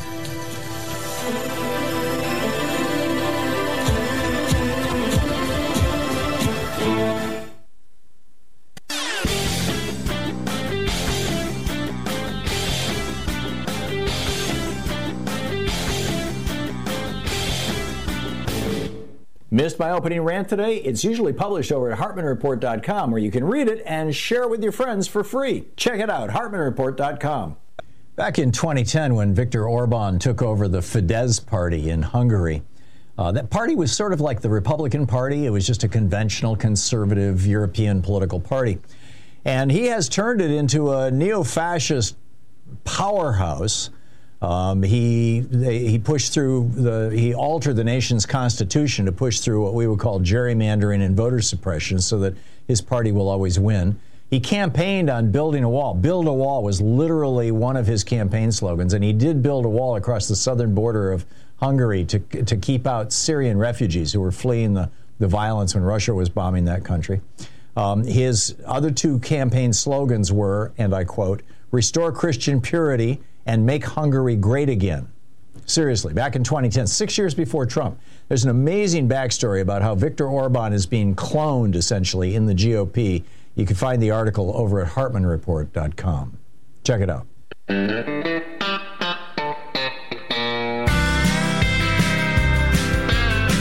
23 minutes past the hour. Welcome back. And the piece that I published over at Wisdom School on the 21st, last week, and then published this morning over at hunterandfarmersworld.com, a slightly modified version of it, is titled Neuro-Linguistic Programming, NLP, Cracking the Modal Code. And what it has to do with is how we understand and store data in our brains. And we do it through things called modalities. Now, the modalities are how we experience the world. Vision, hearing, feeling, or kinesthesia, smell and taste, and also our sense of balance. But the vision, seeing, hearing, and feeling are the primary ones: visual, auditory, and kinesthetic. And we store data this way. These are called representational systems because this is how we know the world. We represent it through our senses. And so for example, you bring up a memory of something that happened yesterday, and just any old thing, and just ask the questions. Okay, in this memory, are the pictures color or black and white? Are they movies or are they still? These are subsets of the modality of visual. How is the sound in this? Do I hear the voices? Do I hear it as if I'm there? Do I hear it at a distance? Is it far away? Is it tinny? Is it bassy? What are the auditory dimensions? And then the kinesthetic. How do I feel about this? How did I feel at the time? Where are those feelings located? And what we do is we take data in and then we convert it into basically content that is made of these three things: visual, auditory, and kinesthetic. And we store it based on them. And the parts of the brain that we store it in have to do with those specific details. So here's an explanation. For example, when I remember things that are boring, I tend to remember them as static, that is, still pictures that are in black and white with no sound.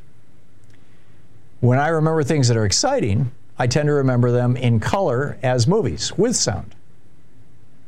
So if I take a memory of something that was boring and just intentionally fill in the color in that picture and add some sound to it, suddenly it starts feeling exciting. That may or may not be useful, but there are people take feelings, experiences that they have negative emotions attached to, perhaps unnecessarily, a feeling of embarrassment or something. It's the way that the waiter treated you at the restaurant day before yesterday, that kind of thing. And so, we have memories of these that kind of bother us. Well, if you take those memories and just strip all the color out of them, or play the music backwards, or put music over them, or draw bunny ears on people, or whatever, if you alter the modalities and submodalities of those memories, you actually alter the meaning of them. And in the process, they get stored in a different part of the brain. Now, the brain will resist this if it's not the best thing for you. That's the other cool thing about this. This is kind of grounded in hypnosis. And generally speaking, people will only allow hypnotic suggestion that deep down inside they believe will either be benign or will be to their benefit. So anyhow, it's the first class on this. I'm going to be on Saturday for subscribers to the newsletters for huntertofarmersworld.com and wisdomschool.com. I'm going to be doing a 1-hour Zoom class on this as well. So just FYI, I find it fascinating stuff, how the brain works. I'll be back with your calls on the other side of the break. It's 27 minutes past the hour. Stay with us. You're listening to the Thom Hartmann Program. Call 202-808-9925. Occupying the media 3 hours a day, 5 days a week. We're right here. We'll be right back.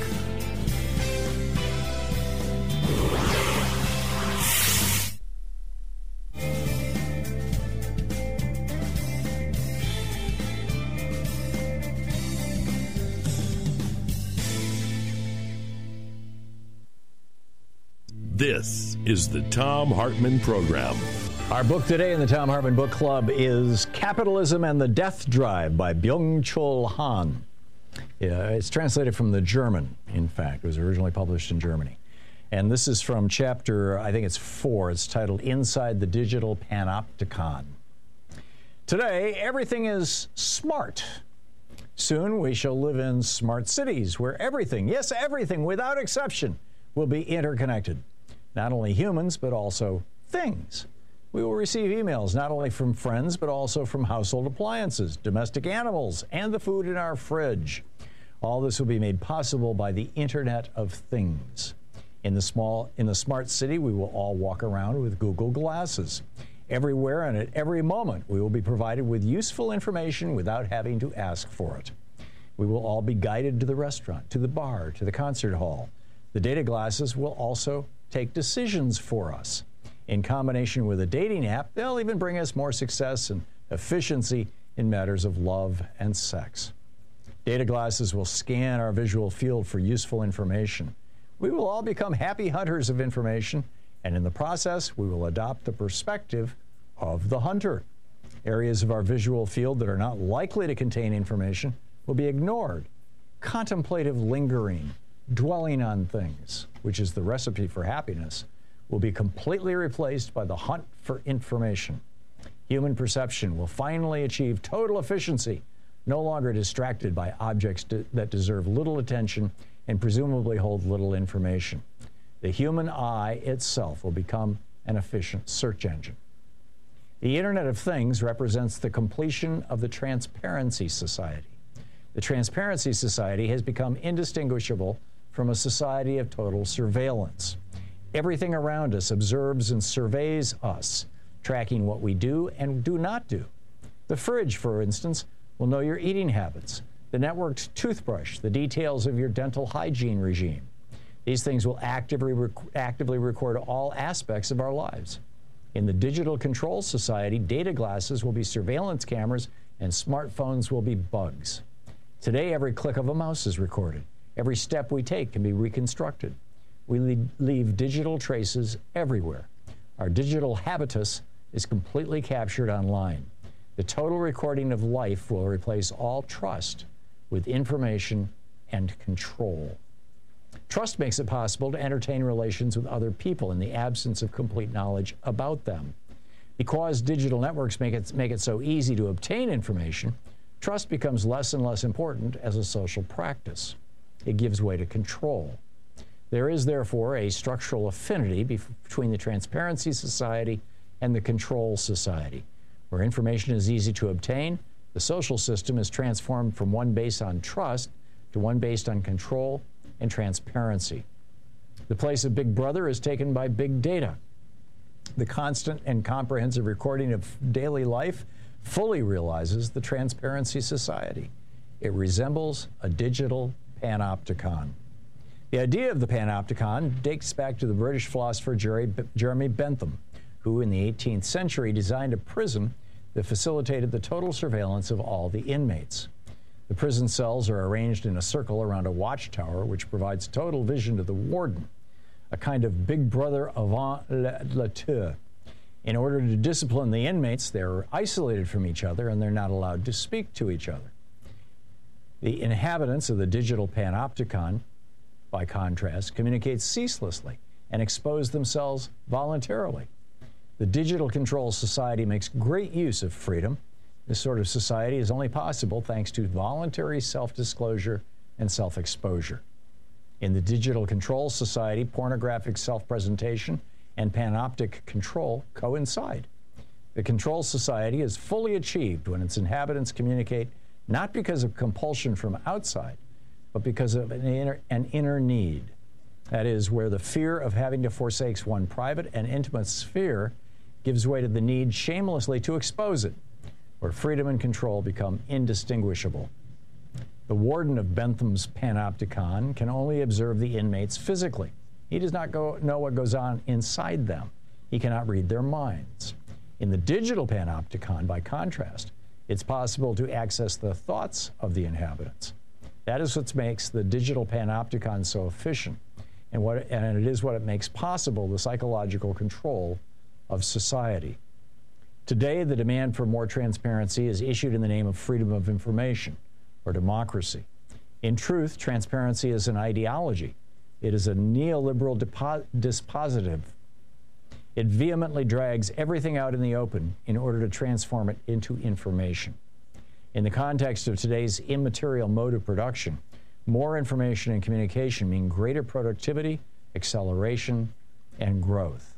Secretiveness, strangeness, or alterity represent obstacles to limitless communication. They are thus removed in the name of transparency. The dispositive of transparency experts is compulsive force that tends to bring about conformity. The book, Capitalism and the Death Drive, by Byung-Chul Han, translated from the German.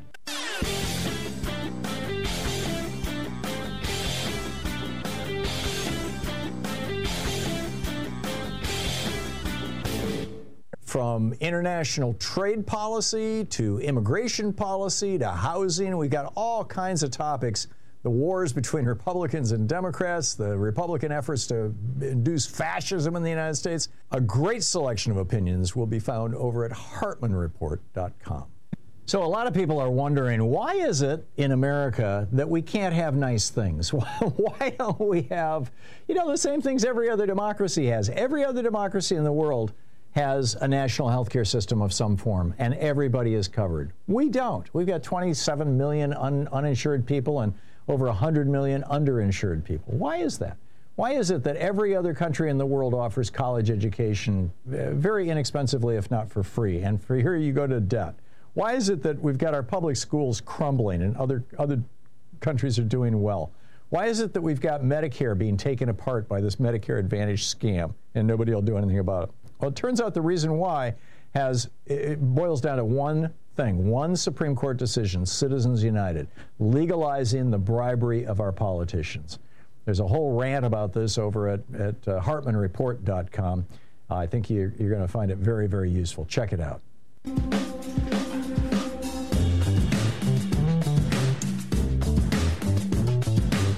35 minutes past the hour. Picking up your calls here. Bob in Tahlequah, Oklahoma. Hey, Bob.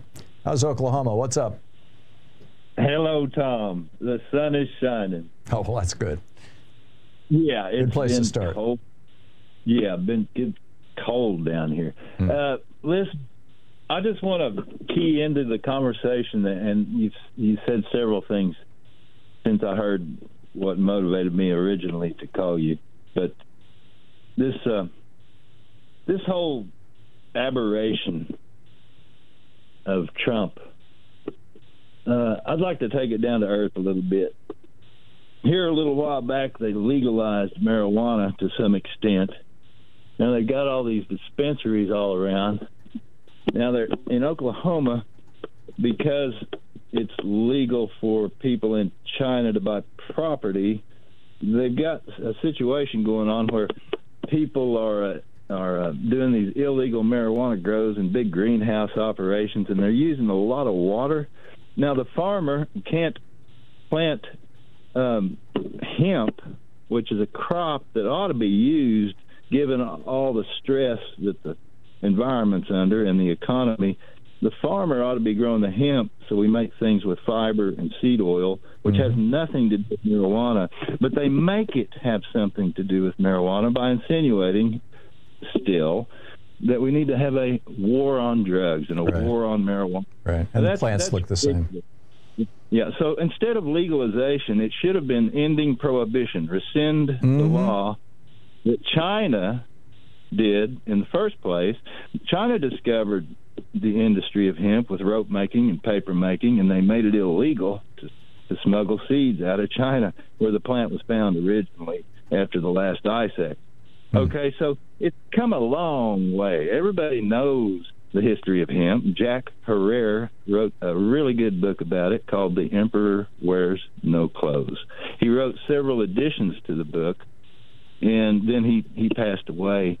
But he did good work there. It ought to be looked at. And I don't know why Free Speech TV or your show, frankly, doesn't embrace this book and bring it to the light where people could understand and have some reference to a different point of view about this conspiracy against marijuana and this war on industrial hemp. I think you just did, Bob. That was a pretty good plug.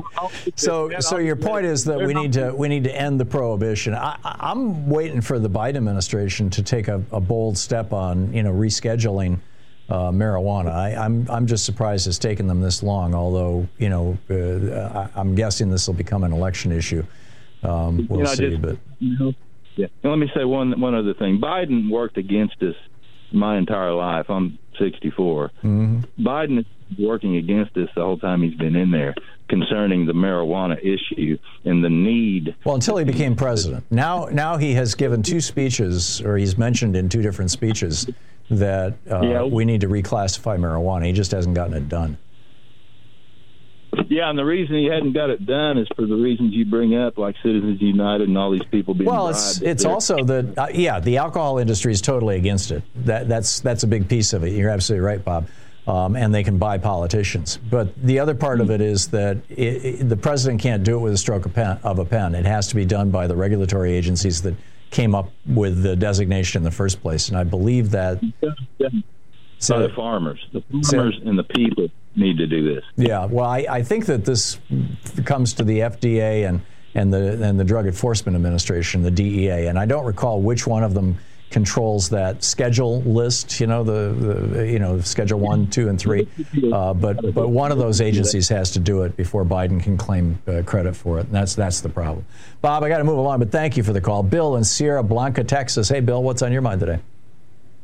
Hi, Tom. Yeah, I wanted to get your take on this recent news. You might have already talked about it earlier in the show about the Biden administration pausing all of the LNG gas exports to countries like China. I live on a frontline community here in Sierra Blanca where they'd go into the river all the way to Puerto Libertad for 3 billion cubic feet of gas a day to be exported to China. Yep. So it's all over the news, as you know. I mean, this is a big deal. Right wing is just. And if I could just expand on it a little bit, Bill, because I wrote about this in my Saturday report at HartmannReport.com. But you're right, I didn't mention it today, and I should have. This is the arguably the largest carbon bomb on Earth right now. Just got paused. Now it hasn't been averted yet because it's paused, but that is the export of liquefied natural gas from the United States to these LNG terminals, and that's a big deal, especially after the Willow project kind of let us down. To have the Biden administration say, no, we're not going to expand this, at least at the moment. I think, and for those of us who live along the routes, as it were, the Pacific Northwest here, it's a huge big deal. Yes, and some of your listeners may not know, we already export 11 billion cubic feet a day, and there's 13 billion cubic feet a day that are being constructed that have already been approved. This pause doesn't even affect that. Right. We're already exporting nearly 28 billion cubic feet a day to the European Union and other countries. And by the way, the European Union says we don't need any more gas. Don't use us for an excuse to get this done. Well, they're still dealing with the Nord Stream pipeline being blown up and the loss of Russian gas supplies, but by and large, I get what you're saying, Bill. And I think it's a great start. I think the Biden administration is taking climate very, very seriously right now. Although it's a bizarre political environment right now in America. Bill, thanks for bringing that all up. Steve in New Boston, Michigan. Hey, Steve, what's on your mind today? Yeah, hey, Tom. The GOP of yesteryear is now the group of phonies today. That's who they are. I agree with you. This is evident because they're not trying to hide anything they're doing. Take, for example, the bill that President Biden is waiting for that will help the problems at the border, will supply Ukraine and Israel with the aid that they need. And Johnson's already said that bill's dead upon arrival to the House. These people, we're paying them to do their jobs, and all they're doing is touting themselves around to do whatever Donald Trump tells them to do. Yeah. Now, here's what I want to make a point of. Tom, 2 people in my family died fighting in wars to protect the Constitution, keeping their oath to the Constitution, protecting our democracy and the freedoms that we live in today. One of them was a cousin that was killed in Vietnam on the very day he should have been on a plane coming home. Now, my concerns are, especially for Ukraine, if they don't get this aid to be able to thwart the threats coming from Russia, the Russia's communist past history of expansion is going to go into the NATO countries, and when it does, we're going to have to put American boots on the ground. Right now, we don't have to do that. Let me tell you something. I stood over my cousin's flag-draped coffin, and the image of that day, being at his funeral, and seeing that is with me every day of my life. I don't think about the good times that we used to have when we would get together. I think about seeing him laying there dead. Now, all you moms and dads out there hearing my voice, remember this, because if Ukraine falls, you can count on U.S. soldiers going over to Europe, fighting and dying, and coming home in flag-draped coffins. It's happened before. It's going to happen again. And take it from somebody who's lived through it and still does to this day. You don't want to live through it either. Yeah, I completely agree with you, Steve. And if Putin takes Ukraine, that's the beginning of World War III. China will then go after Taiwan. Putin will then go after Poland and at the very least Latvia and Lithuania. It's possible he's going to try and start something with Finland. NATO is then going to be forced to decide whether they're going to take on Putin. And if Donald Trump is in the White House, of course, NATO will not. We'll leave NATO and it'll be sabotaged, and Putin will get everything he wants, which, of course, is why Putin's working so hard to get Donald Trump, into the White House. We need to stop the group of phonies, vote them all out, and see to it no more of them get back in. That's what we have to do. I am with you, Steve. And just to put a punctuation mark, my brother, I have three younger brothers. One's passed away, but the one who's just 2 years younger than me used to be a political consultant to Republican candidates in Michigan years ago. I mean, like 30, 40 years ago. And he's like, this Republican Party bears no resemblance to anything in the past. Steve, thanks for the call. You're listening to Thom Hartmann. Visit ThomHartmann.com for audio and video archives. It's in just a few seconds. It'll be 45 minutes past the hour. We'll be right back with more of your calls in just a moment.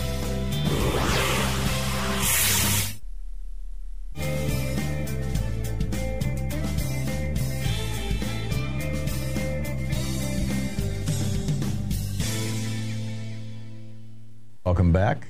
Joshua in Kennesaw, Georgia. Hey, Joshua, what's on your mind today?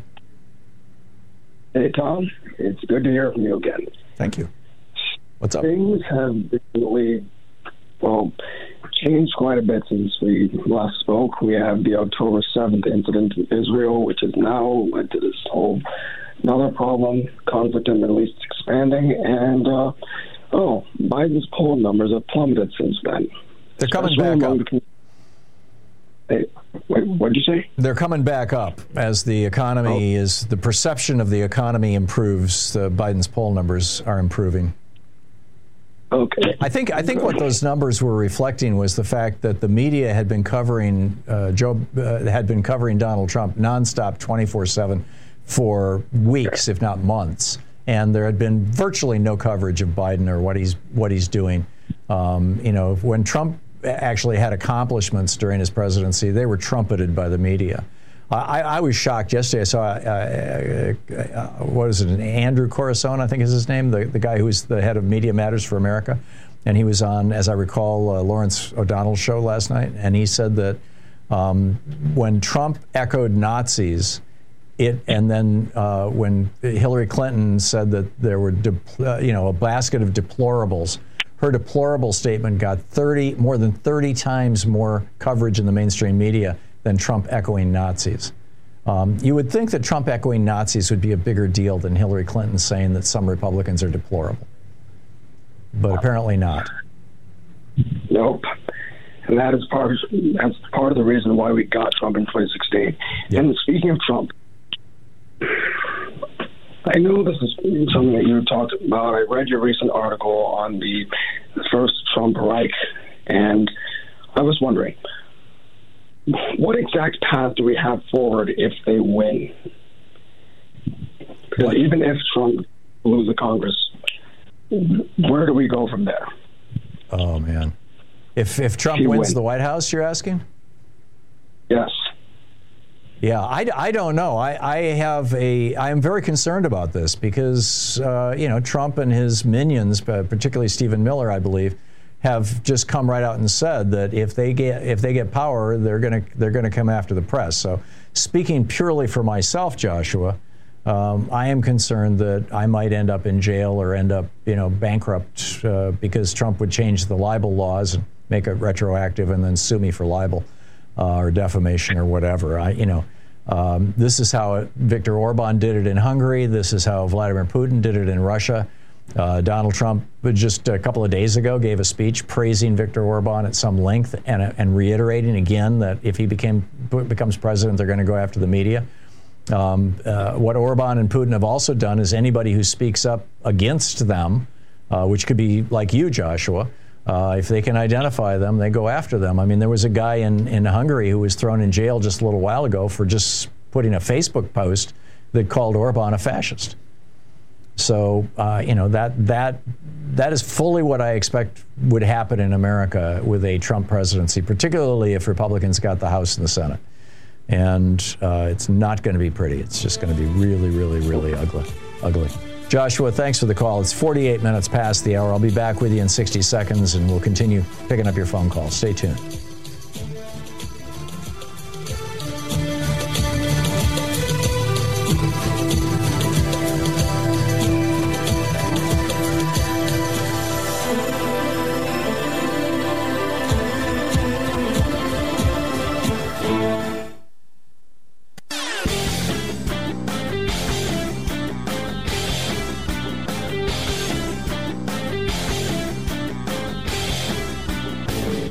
Hey, thanks so much for sharing our program and for reaching out to our stations and sponsors and letting them know that you're listening. It really means a lot to us.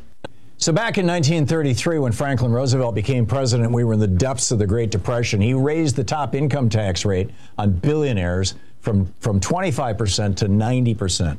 The ultra-rich were screaming, and here's what he had to say. A number of my friends who belong in the very high upper bracket have suggested to me on several occasions of late that if I am re-elected president, they will have to move to some other nation because of high taxes here.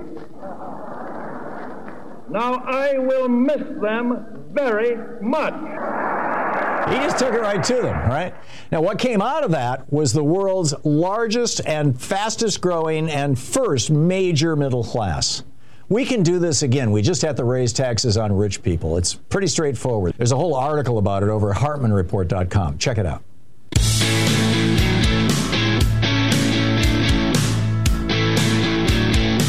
Welcome back. Picking up your calls here. Michael in Bronx, New York. Hey, Michael, what's up?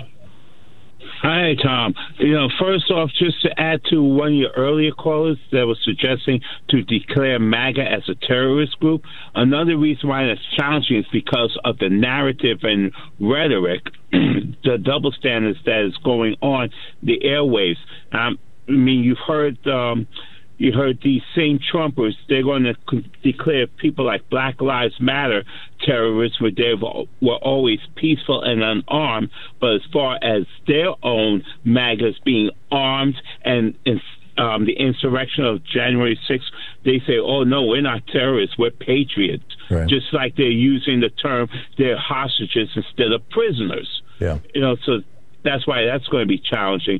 But as far as E. Jean Carroll case goes, $83,300,000, that is just the beginning, which I foresee a lot of accountability finally leveled against Donald Trump. Yeah. And then when you look at the attorney that couldn't even get it together in the courtroom, it kind of reminded me that, Donald Trump is picking these not just women, but people to be a bunch of yes men and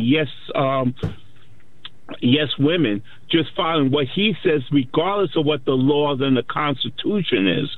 I mean, I still remember, I can't remember that female judge's name that's handling the Mar-a-Lago thing. That's a Trump appointee. Yeah. Eileen Cannon, thank you. Yeah. Loose Cannon. You saw how she had to be reprimanded harshly by the Court of Appeals. Yep. And then, it's like, with Trump, he's above the law as far as he knows, and he's the only one giving the orders, and that has to stop. Yeah, I am with you, Michael, and I think it is, and I think that he went in there thinking that he could bully the jury and bully the he's bullying his lawyer. I mean, he's got basically a strip mall lawyer, Ms. Abba or Haba or whatever her name is. under Trump, we have all these vacancies filled with the utmost unqualified, uneducated, and pretty much unethical people, and that is dangerous and a threat to democracy. Yeah, loose cannon point in fact. Michael, thank you. Sandra in Omaha, Nebraska. Hey, Sandra, what's on your mind today? Well, you've had a few callers, I will call them Republicans, as a polite term, call in and complain because you don't let them promote their views. And I would suggest they check in with the thousands of other stations that are very highly promoted and continue to promote fascism and their right-wing limited views to make sure you only hear what they want you to hear, because heavens to Betsy if they told the entire story. So go back and listen to those and maybe talk to some of your ancestors that might still be alive, grandparents, great-grandparents, because if they're in their 80s and 90s and maybe 100, they might have some stories to tell you about how, back in the old days, we thought we could just skate along too, and then all of a sudden we were in a war. World war. That's right. And we didn't have any choice about it. Yep. And that's going to happen again. If Putin gets Ukraine, he will then take anything else he can grab, and eventually he will attack NATO, and then eventually we will be at war, and all of you young people, you will be in uniform whether you like it or not. Yep. You're absolutely right, Sandra. And it'll... I hate to tell you, but they're blind if they're not seeing this. I will support Ukraine to my last dime. Yeah. Because they are taking this on their own. They stood up to face this monster who thinks he can get what he wants because he's just like Trump. I want that. That was mine back 30, 40 years ago. My country, the Soviet Union. Well, F you, because you ain't the Soviet Union anymore, and Russia is nothing compared to what we can put up. Yeah. If we have to. There you go, Sandra. Well said. Thank you very much. That was great. Jeff in Portland. Hey, Jeff, what's on your mind today? Hey, good day, Tom. Yeah, that's a good rant from Sandra. And I want to talk about President Biden's reelection campaign, and I'll begin by enthusiastically echoing you on how cool it is that the president is steering us away from the neoliberalism of the last 40 years that you describe in your Hartmann report today. And, he's steering us, as you say, Tom, in a direction that FDR charted 90 years ago. So that's something to celebrate. He stood strong. He has stood strong with organized labor, stronger than any president up to now. The FTC's enforcing these antitrust laws. They blocked the merger of JetBlue and Spirit Airlines. And the next one we need them to block is Kroger Albertsons, which would be, radically monopolizing the grocery store industry. Which is under challenge also. Yeah. And then Lena Khan's doing a great job in the FTC. And then equally important, as you and the previous caller stated, about the DOE blocking pausing the approval process of these new LNG export terminals. That's showing true grit in taking on the climate chaos and making America a world leader in a new world clean energy economy. Having said all that, Tom, he's jeopardizing his reelection chances by his staunch support of Netanyahu. Yeah, and, I think that's going to crack, but we'll see. Jeff, I share your concerns. Jeff, thank you. And thank you for being with us today. We'll be back tomorrow, same time, same channel. In the meantime, don't forget, democracy is not a spectator sport. It requires all of us. That includes you. So get out there, get active, tag, you're it. We'll see you tomorrow. Have a great afternoon. Be good to yourself and the people around you. Stay safe, and we'll catch up with you on the other side.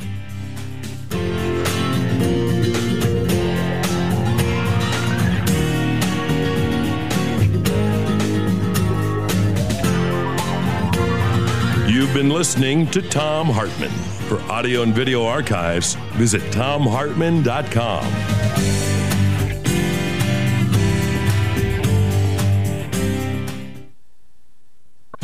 Our local newspapers are being merged, purged, shrunk, shut down, and looted by Wall Street profiteers. Yet, there's good news. In the towns those media vultures are torching, a phoenix is rising. Hundreds of determined locals, often led by people of color, are finding new ways to pay for and revive top-quality local journalism. For example, the Ferndale Enterprise moved to an old Victorian home, renting upstairs rooms to vacationers to subsidize the paper. Also, while aloof Wall Street owners have no connection to us or our towns, the scrappy new community papers are stressing their grassroots connection by moving into friendlier, more central, street-level spaces such as public libraries and community centers so that regular people can see them and have direct access to their reporters and editors. Then there's the editor of the Sahan Journal in Minneapolis, who moves his weekly editorial meeting to the offices of various grassroots groups so their members can help shape the paper's coverage. And in Marfa, Texas, the Big Bend Sentinel is literally serving the public, not only with a good weekly, but also with the Sentinel, a combo coffee shop, cozy bar, cafe, event space, and hangout for locals to meet and greet. In ways big and small, dedicated local journalists are experimenting with funding, structure, staffing, etc. to produce the news that democracy requires. Note to Wall Street vultures, these newspaper ventures aren't interested in scaling up to maximize investor profits. As they know, it was corporate cost-cutting, consolidation, and scaling that got us into today's mess of journalistic collapse. And, unlike the Wall Street model, their success is not measured simply by financial return, but also by how they do